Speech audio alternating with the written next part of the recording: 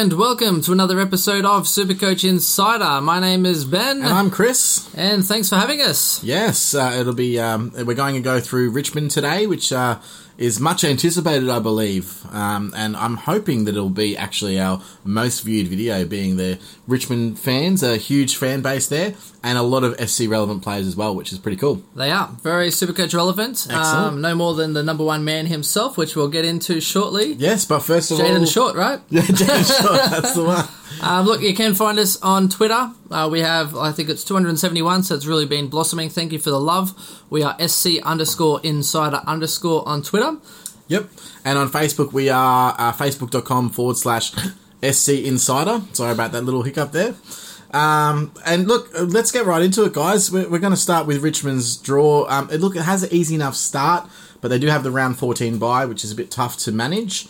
They've got a tough end to the year, but the finals aren't too bad. So they play the Pies, Geelong, Suns away, and then Essendon. So definitely, it's a little bit 50-50 there, isn't it? Yeah, it is. But they're very intriguing. They do have the second hardest draw, though, according to Champion Data. Yeah. Which, you win, that makes sense. Well, yeah, of course, they won the premiership, so they must have a hard draw. Where do you see them overall in terms of, do you think they can back it up? Do you think that what won them was talent and they've got an amazing squad, or was it more just brilliant coaching? Where do you see Richmond this year, and how do you think that they could come back? I'm not too sure at this point. I think they did well, but now they have a hard draw. So they came from out of the 8, I believe, and then they had a very good year. Their final series was just unheard of, like their pressure. But it's kind of, like the Bulldogs and some of these other teams, they have this run and this carry and this pace, and they play a certain style. And then Richmond, they did very well because not many people were used to this manic pressure, this small forward, kind of setup. So they didn't know how to react. But now teams would have had, many months to actually plan and strategize. That's what I'm thinking too. I'm thinking teams literally spend the off-season studying everything about the opposition and the opposition that they need to beat. Teams like Richmond, okay, so next year we come across Richmond, how do we beat them? Like, what's the plan? What's the process? And they put these systems in place. They've got the most time to analyse that they do, because it's the off-season. Yeah, so, step 1, break Dusty's legs. Yeah, well, that'll be a start. But the same thing happened with the Bulldogs. Step 2, hide from his dad. Yeah, the only of course, Hawthorn and Geelong, I think they got there purely on talent. You couldn't break down the way that the Hawthorn played because their foot skills were so amazing that they would just chip, scoot, done. And as soon as those players that were the key cogs in those wheels started retiring or getting transferred, whatever it may be, that's when the wheels started to fall off. Oh, I like that. See, that. Cog wheel, wheel fall off. Wheel fall. It all flows. Thanks very much. I'm pretty much an engineering major at this point. That's not true. Anyway, so I don't think that that Richmond, who won on the back of a really good football plan, not necessarily a talented list, will come back and be able to back it up this year and potentially go top 4. I think that they probably will be top 8. I just don't think that they're really going to be a premiership threat.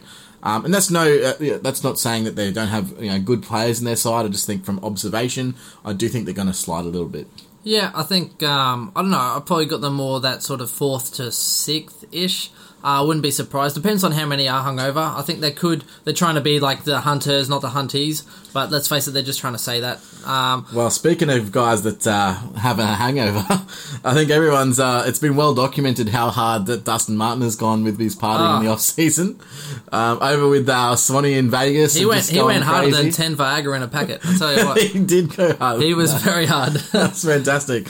And look, what an amazing year. Like, this guy won every single award that was known to man. Frothworthy. He had a fantastic... He finally produced the sort of year that people thought that he could do 10 years ago when he was first drafted. I'm not even sure it was 10 years, probably 8 years ago. So, look... And he was drafted. He also his best Supercoach year, of course.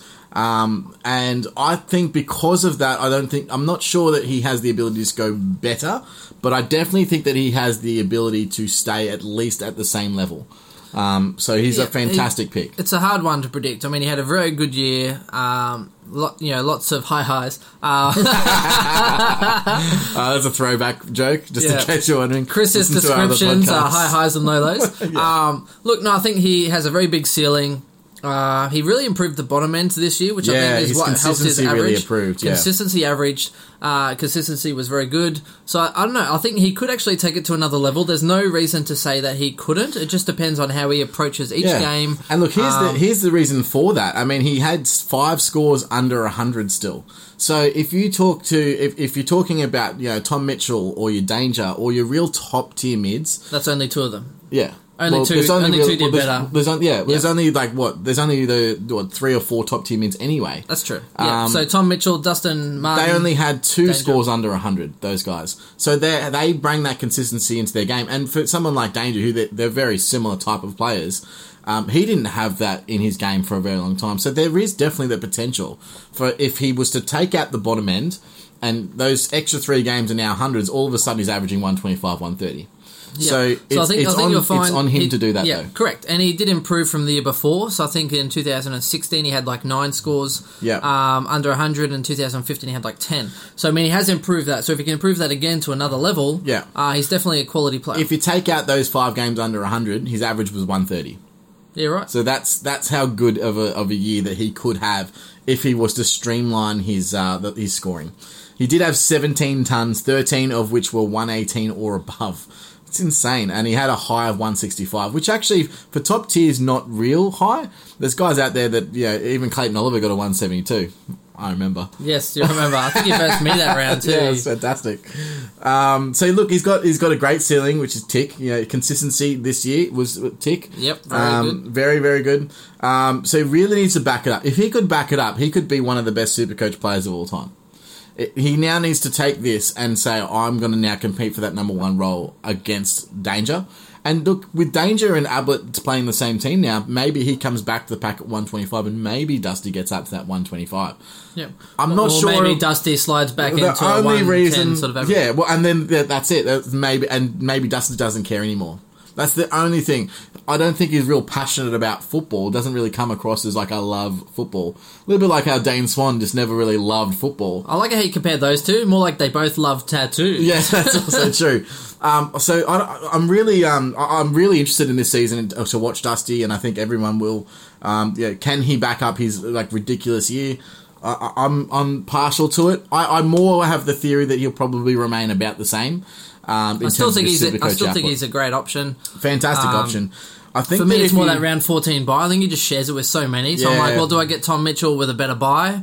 Or do I go Dusty because he has a better ceiling and he's a better VC for Danger? It's kind of one of those things you just need to work out for yourself. I think eventually you're going to want Dusty in your team. But I think you will, regardless. With those 5 games that he scores under, if he does that, he's going to be one of the guys that you're going to be able to pick up for around about 600k. He's probably not going to get too much cheaper than that, but he'll probably drop to around 600. He's already 600 odd, so he should drop below. I think he's 650-ish, if I'm not mistaken. So, definitely expensive, but definitely 656. But you have like 1 or 2 bad games, and you should drop. Yeah, to so like I reckon he'll be. Yeah, look, that the high 500s, that 600, he will drop to that, and just hopefully it's around time that you're upgrading a player. And hopefully he has more games under 100. Yeah, exactly. So we'll see. But look, for me, I think for him and Tom Mitchell, they're basically very similar. I don't discredit anyone for whichever one they go with. However, I quite like watching Dustin Martin play compared to Tom Mitchell walking around doing his. Here's my theory, and you've probably heard it a couple of times if you listen to the Geelong and the Hawthorn podcast. However, I think if you're picking Dusty, it's because you already have Danger. I don't think that you want Dusty as your pure captain choice. As your number 1 midfielder, I think you need to go either Mitchell or Danger for that, just based on consistency. So if you're picking Danger and you've got the cash to grab Dusty as the perfect vice captain option, he can go high. He's probably going to get you 130 plus. Lock it in. That's my opinion. What do you think about that? Yeah, no, he had a lot of games that were 120 plus. So I think he's a definite VC option. For sure. Now, the next person I'll cab off the rank, I suppose you would say, is Cochin. So he's a completely very consistent performer, but he's never really been top tier in Supercoach. Even in his the only year that he actually really, really performed was the Brownlow year, or newly Brownlow year. where he actually averaged 116. Outside of that, it's been, so it was 100, 116, 106, 101, 99, 100, 101. So the last 4 years, he's averaged within 2 points of each other at that exact 100 mark. I don't think he's someone you can rely on for Supercoach points in terms of top tier. Draft option? Yeah, draft, you know what you're getting. He'll get you some good games, and then, basically you know what you're getting. So that's the advantage of the guys like that. You can buy them knowing that they're probably going to get you that same kind of average instead of, picking up someone who's only been there for a year or so or has that sort of fluctuations in average. Like a Jacobs, he gets great 1 year, low another year, high next year. So Sam Jacobs, that is. Yeah, that's it. So, at least you kind of know he's very consistent, at least with what he brings. Yeah, and the best thing about him is that for the last 7 years, he's only missed 4 games, which is insane. So he plays 22 games every single year. He still had 13 tons and 5 scores between 89 and 99. So you know what you're going to get. He's going to be a consistent performer. He just doesn't have that real huge ceiling. He only had 2 scores that were high, which is 131 and 135. I think he's a great draft option. I'm just going to put a big line through him for standard, though. So yep, I 100% agree. All right, moving on. So we've got Hooley. So he was really impressive, actually, last year. Should have been Norm Smith, I think. Yeah, very stiff, not to get the Norm Smith, might I add. But look, he's in 4% of teams, so he's not a bad POD. And he's coming off a premiership year where he averaged 94.1 over 18 games. So didn't play the whole season. Had a couple of niggling injuries there. And has had some over the last few years. For that reason, it's not really someone that I'm considering as an option. But he does have some really low lows as well. Again, last year he had 3 scores under 65 with a low of 43 in round 1. So his back end was very impressive, though. Yeah. Really, once he came back from, didn't he get suspended for backhanding someone to the face? And then he had his friend come and vouch for him, who then got rubbed out for punching someone in the face. Yeah, no, and I get it. I mean, look, he can go on run. The thing about Hooley is he can go on runs as well. So he had a 4-game patch where he averaged 128.5. So he just goes on these purple patches and just goes massively insane. Then people wisen up and go, we probably shouldn't let Hooley run loose. and they try and lock him down, and then he comes back down again. So look, I don't think he's a bad pick because he's only in 4% of teams, but he's an expensive defender. I don't think he's at the same level as your Laird, your Yo, even your Hurley or your Hibberd. And so for that reason, I don't think you can start with him. But he might be a sneaky little upgrade shot if he has a nice low score just around the time that you're trying to upgrade to him and you can get to him. Yeah, I think he will be top 10. I think the inconsistencies kind of get there. I think I'd probably rather bank on like an Ellis. Yep. Just for the upside. He's a good draft option. He's a great POD late in the season. If hopefully he doesn't go too big, and then you can pick him up still at a nice POD. But I wouldn't put him in the same bracket as your Laird, your Yo, your Hibberd, etc. And that's really what he's competing for. Correct. Excellent. Same can be said now these days about Rance. I mean, the once still, I suppose, ever reliable stalwart champion data love child. Look, I love Rance. I think he's probably the best defender in the AFL. He's great. I love it when he's dressing. That's Ranch, dude. You went. Did you write that one? No way. I'm looking at the percentage of teams here, Chris. Okay, so look, Rance currently is in 6% of teams at 492k. So he's for the first time in a long time a POD. And look, I don't. Sometimes I'll be watching games, watching Rance play, and his scores just continually just go up and up and up, and I'm just like, what? Has he even touched the ball? I don't know sometimes how he scores so well, but he does get a lot of intercept possessions. I think he's ranked number 1 for intercept marks for the last however many years. Like, he's just fantastic at it. Yeah. He's a freak. He's generally fairly consistent because of that, so he has really good defensive stats and therefore generates consistency out of his game. But last year he didn't really hit his big scores that he usually hits. He only had 2 of those 140 pluses, which usually has quite a lot more. Yeah, normally goes off tap quite a few games. Yeah. So he sort of plateaued a little bit, and that's really what made his average suffer. But he's only 29, so he's still got an opportunity to increase his scoring. Again, not someone I can really think of starting, being his price, $492k. It's the same situation really as your Hooley. He's not, and he really will have a some lower premium. games. So if anything, if he had a couple of low ones early, maybe you can get him cheaper, and then at that point, the upside's He does huge. have his 60 games every now and then where he doesn't get much If action. he has a because slow he's start, he's I'd a setup back. probably look at throwing him in because there is definite upside. Yeah. Great draft option again. Someone that you can pick up on your draft squad, and someone who's consistently going to score. So I think is not a bad little shout. He just looks good on your list. Yeah, true. Now, Brandon Ellis. So we had a bit of a chat about Brandon Ellis in the Podspectus. If you didn't catch that episode, check that out. But look, I really like Ellis as a POD. I was actually tinkering with him for quite a while, having him on my side. But look, he only averaged 91. So 6 tons, including a 147. He's 25, so he's got that next level. He really hasn't entered his prime I thought he was yet. older. Right. No, he's still young. Well, there you So, look, kicks more than he handballs, and he's got a fantastic kick as well, might I add. So they do look for him to be that outlet out of defence as well as Hooley.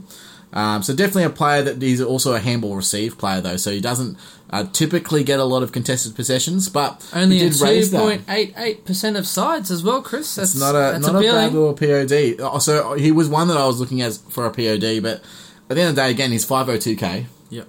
He's not someone that you're going to be able to replace out of a Yo or a Laird or a Hurley or a Hibbard.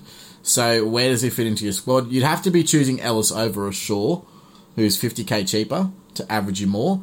And unfortunately, he's just never really done that. He's also a little bit of a downhill skier. So that's a little bit worrying with their hard draw. So I can't see him really increasing his average. He had a really poor final series and he averaged 57.3 in the finals.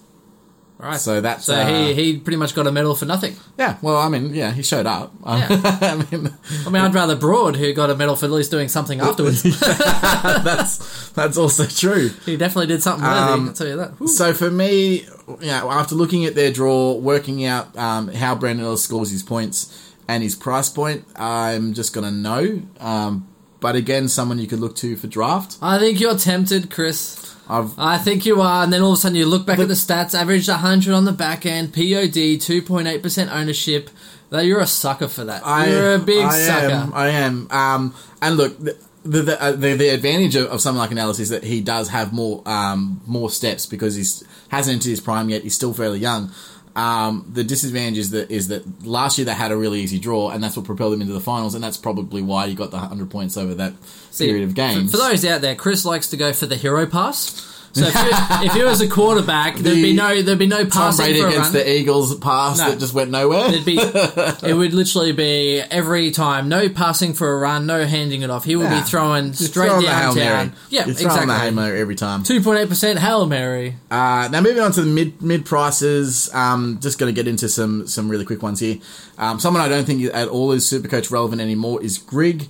He can go big, so maybe he can win you a game in draft. And he had 6 tons last year, including a 127 and a 130. But he had 8 scores under 75. So the consistency is just not there. Yep. Grigg is gone. He's never averaged over 100. He's turning 30 this year. Had a final series averaging 66. Yeah, just don't. I actually didn't realise he was that old. There you go. Yeah. So he's these are the things you need to pay attention to, getting people. on. I know. Grigg at 30, he's toast. Now my boy Prestia. No. He probably cottoned on, but I was on big on Prestia last year. I thought he was going to be fantastic. Coming back after a long stint out at the Suns off injured, traded for a high pick. I think it was pick 6 that they traded. You wanted him at a 105 average. I thought, look, this guy is going to average 105 for the year. He is an absolute jet. He does everything. He gets hard balls. He runs outside. Contested possessions. He kicks goals. Well, I think you're right, Chris. He is a jet that never got off the runway. Yeah. And unfortunately, he didn't do any of that that I thought he was. And then Chris offloaded him. Hold up. Chris offloaded him. He was horrible. And then all of a sudden he got 200s in a row. This is what actually happened. Waiver wire. Hello. So this is the good and bad thing that actually happened. The game that I offloaded him was because I had the vice captain on Oliver and he hit a 172 that week. I had to drop someone from my bench who was a playing player so that I could get his captain score on the field. Playing player. High highs, low lows, and a playing player. Yeah. Get your shit together, son. So I was like, I'll drop Prestia. He's dudding it up. no one will pick him up, and then I'll just be able to pick him back up on the waiver. It'll be sweet. Meanwhile, that game... So it's a good game. he turned up that game. I think he got a 110. And then I was fairly low on the waiver, so I couldn't pick him back up. I think you must have got up at like 4 a.m. or something to pick him up. I got him. Yeah. So, and then of course he went on a ridiculous run. So his last 10 games of the season, he averaged 95. Wait, no, that's incorrect. Sorry. His last 4 games of the season, he averaged 110.5. And then in the final series, he actually averaged 111. So a 7-game average of 110.5. Actually went massive right when I needed him to go massive and just decided not to. It's okay, you had Oliver. Yeah. Well, so look, I do think there's scope for him to improve. I think it just took it. What do you think happened with him? Just took a while to get back. I mean, I was watching him at the stoppages, and he just didn't know what he was doing. Okay, at times, I was just like, "Why are you there?" Like he's just watching the ball float past him. I watched him on like was it Footy Sunday or whatever it is? How they kind of get some people in, so they get footy players in. You see Crouch and you see Sloan and that go on the show. Presti was actually on the show one time, and he was saying that he had these knee issues from the sun. So when he came to Richmond, he was only training like once a week. So he'd have the game, he would recover, he would train once, and then he would play.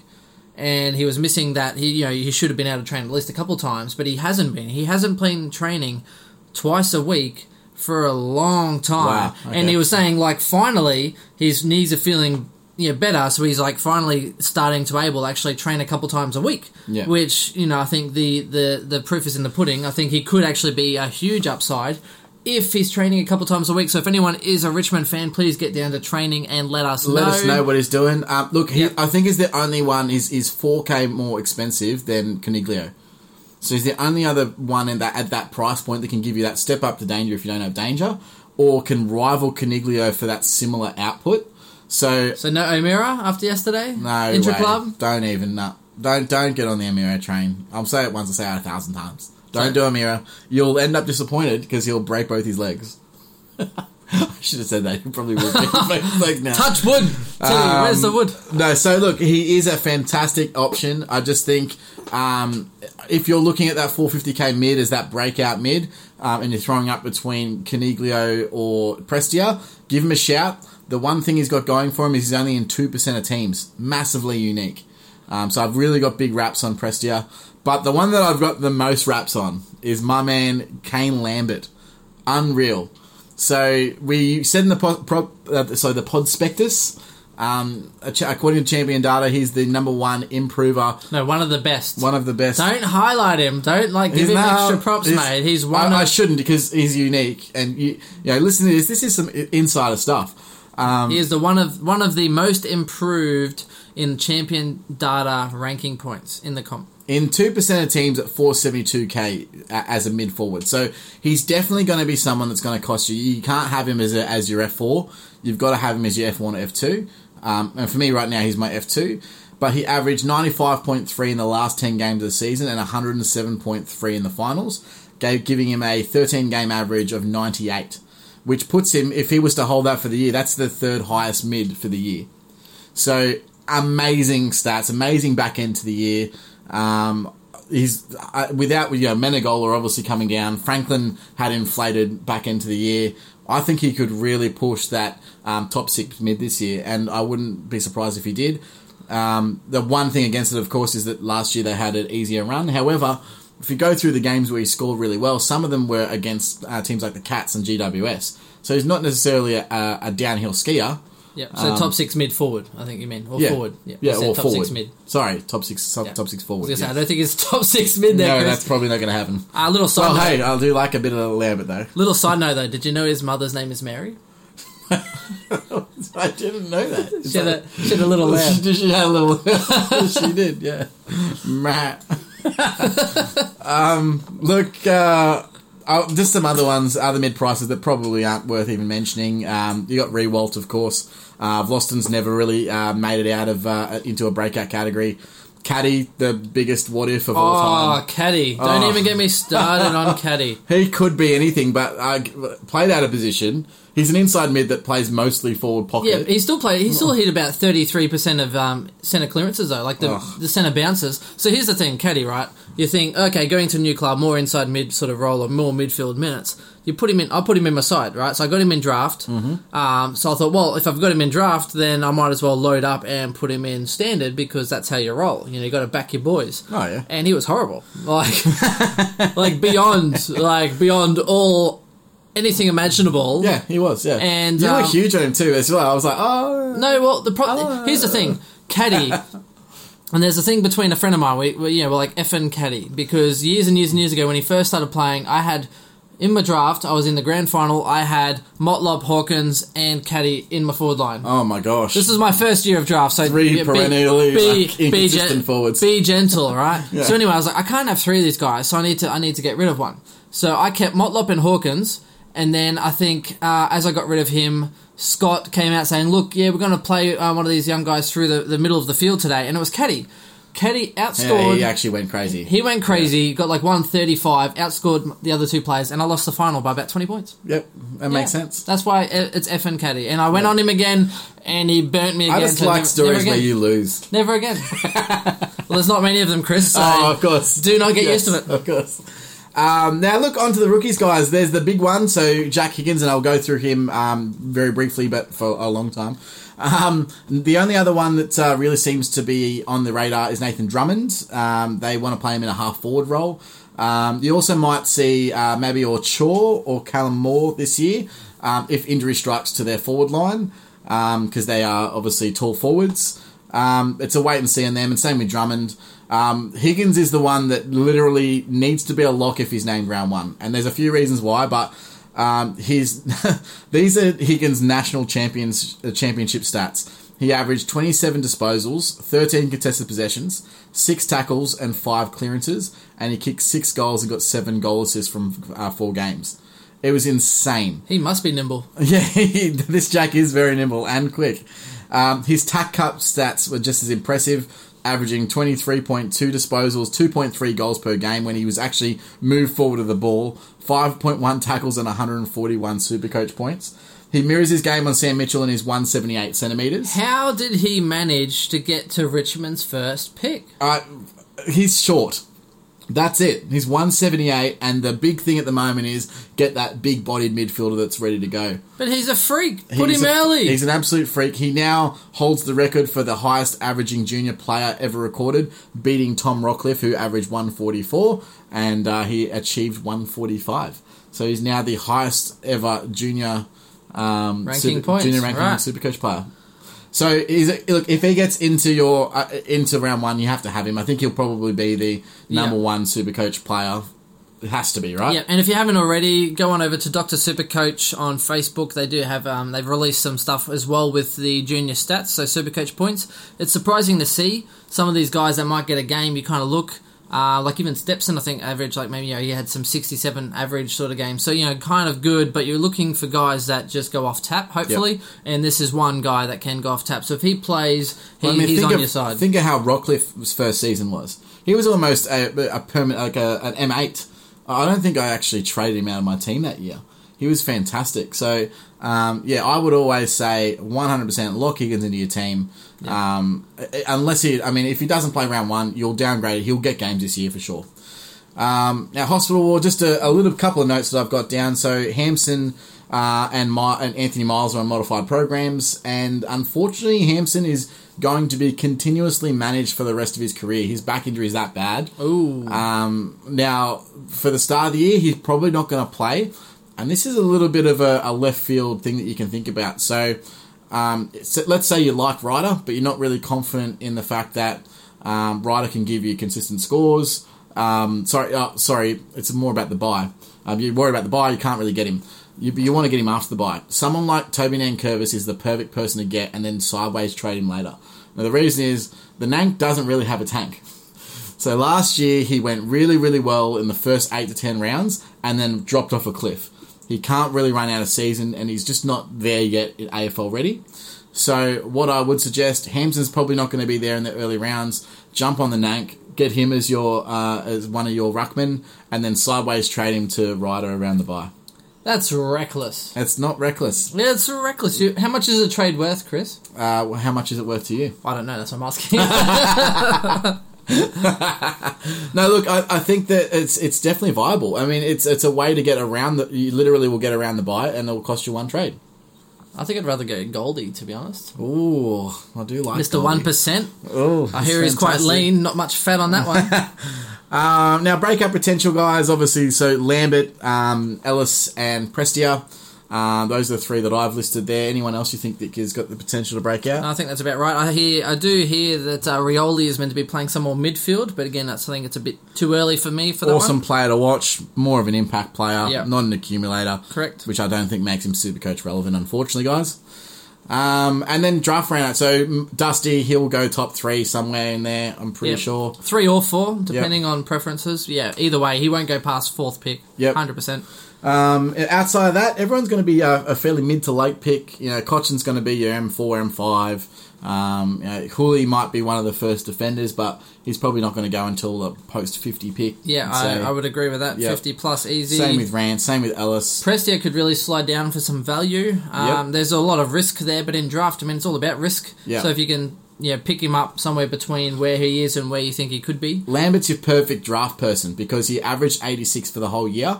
But he, with his back end and his potential, I think that he's someone that you need to pick up around that 90 average. Yep, I'll let you take Lambert. I'm not so keen on that one. Oh, I will take Lambert. I don't know why. I enjoy rubbing it in your face the whole year. Yeah, I'm just not keen on the Lamb, man. So, outside of that, bench or waiver options, Grigg, Nankervis, Rewalt, Voston, Edwards, and Caddy. What? Bench or waiver? You're saying that they're not in the 200 top picks? I'm saying that you can't, how are you going to pick them over other people? Quite easily when Rewalt still averages pretty well. Nah. Watch the drop off, mate. They'll be okay. So let's get this down. You can just turn. Mr. Brightside was the highlight of his year. You can just turn this down. Lane Curvis, he dropped off. He's a ruck only. Sure, average 88 or so. He'll be picked towards the back end of the draft 100%. Rewalt still not even that bad. You're looking at when you get down to it. So bench and waiver options for forward and defense this year, you're actually scraping down to a 72 average for some of these people. Yeah, which means that they are nowhere near a bench or a waiver option. Nah, it's bench. No. Never. You are hopeless then. I think you're just trying to cover your own tracks on your lazy research. Okay, so that is it for Chris and for the Richmond team. So look, thanks for having us. Appreciate your support, and we'll see you next time.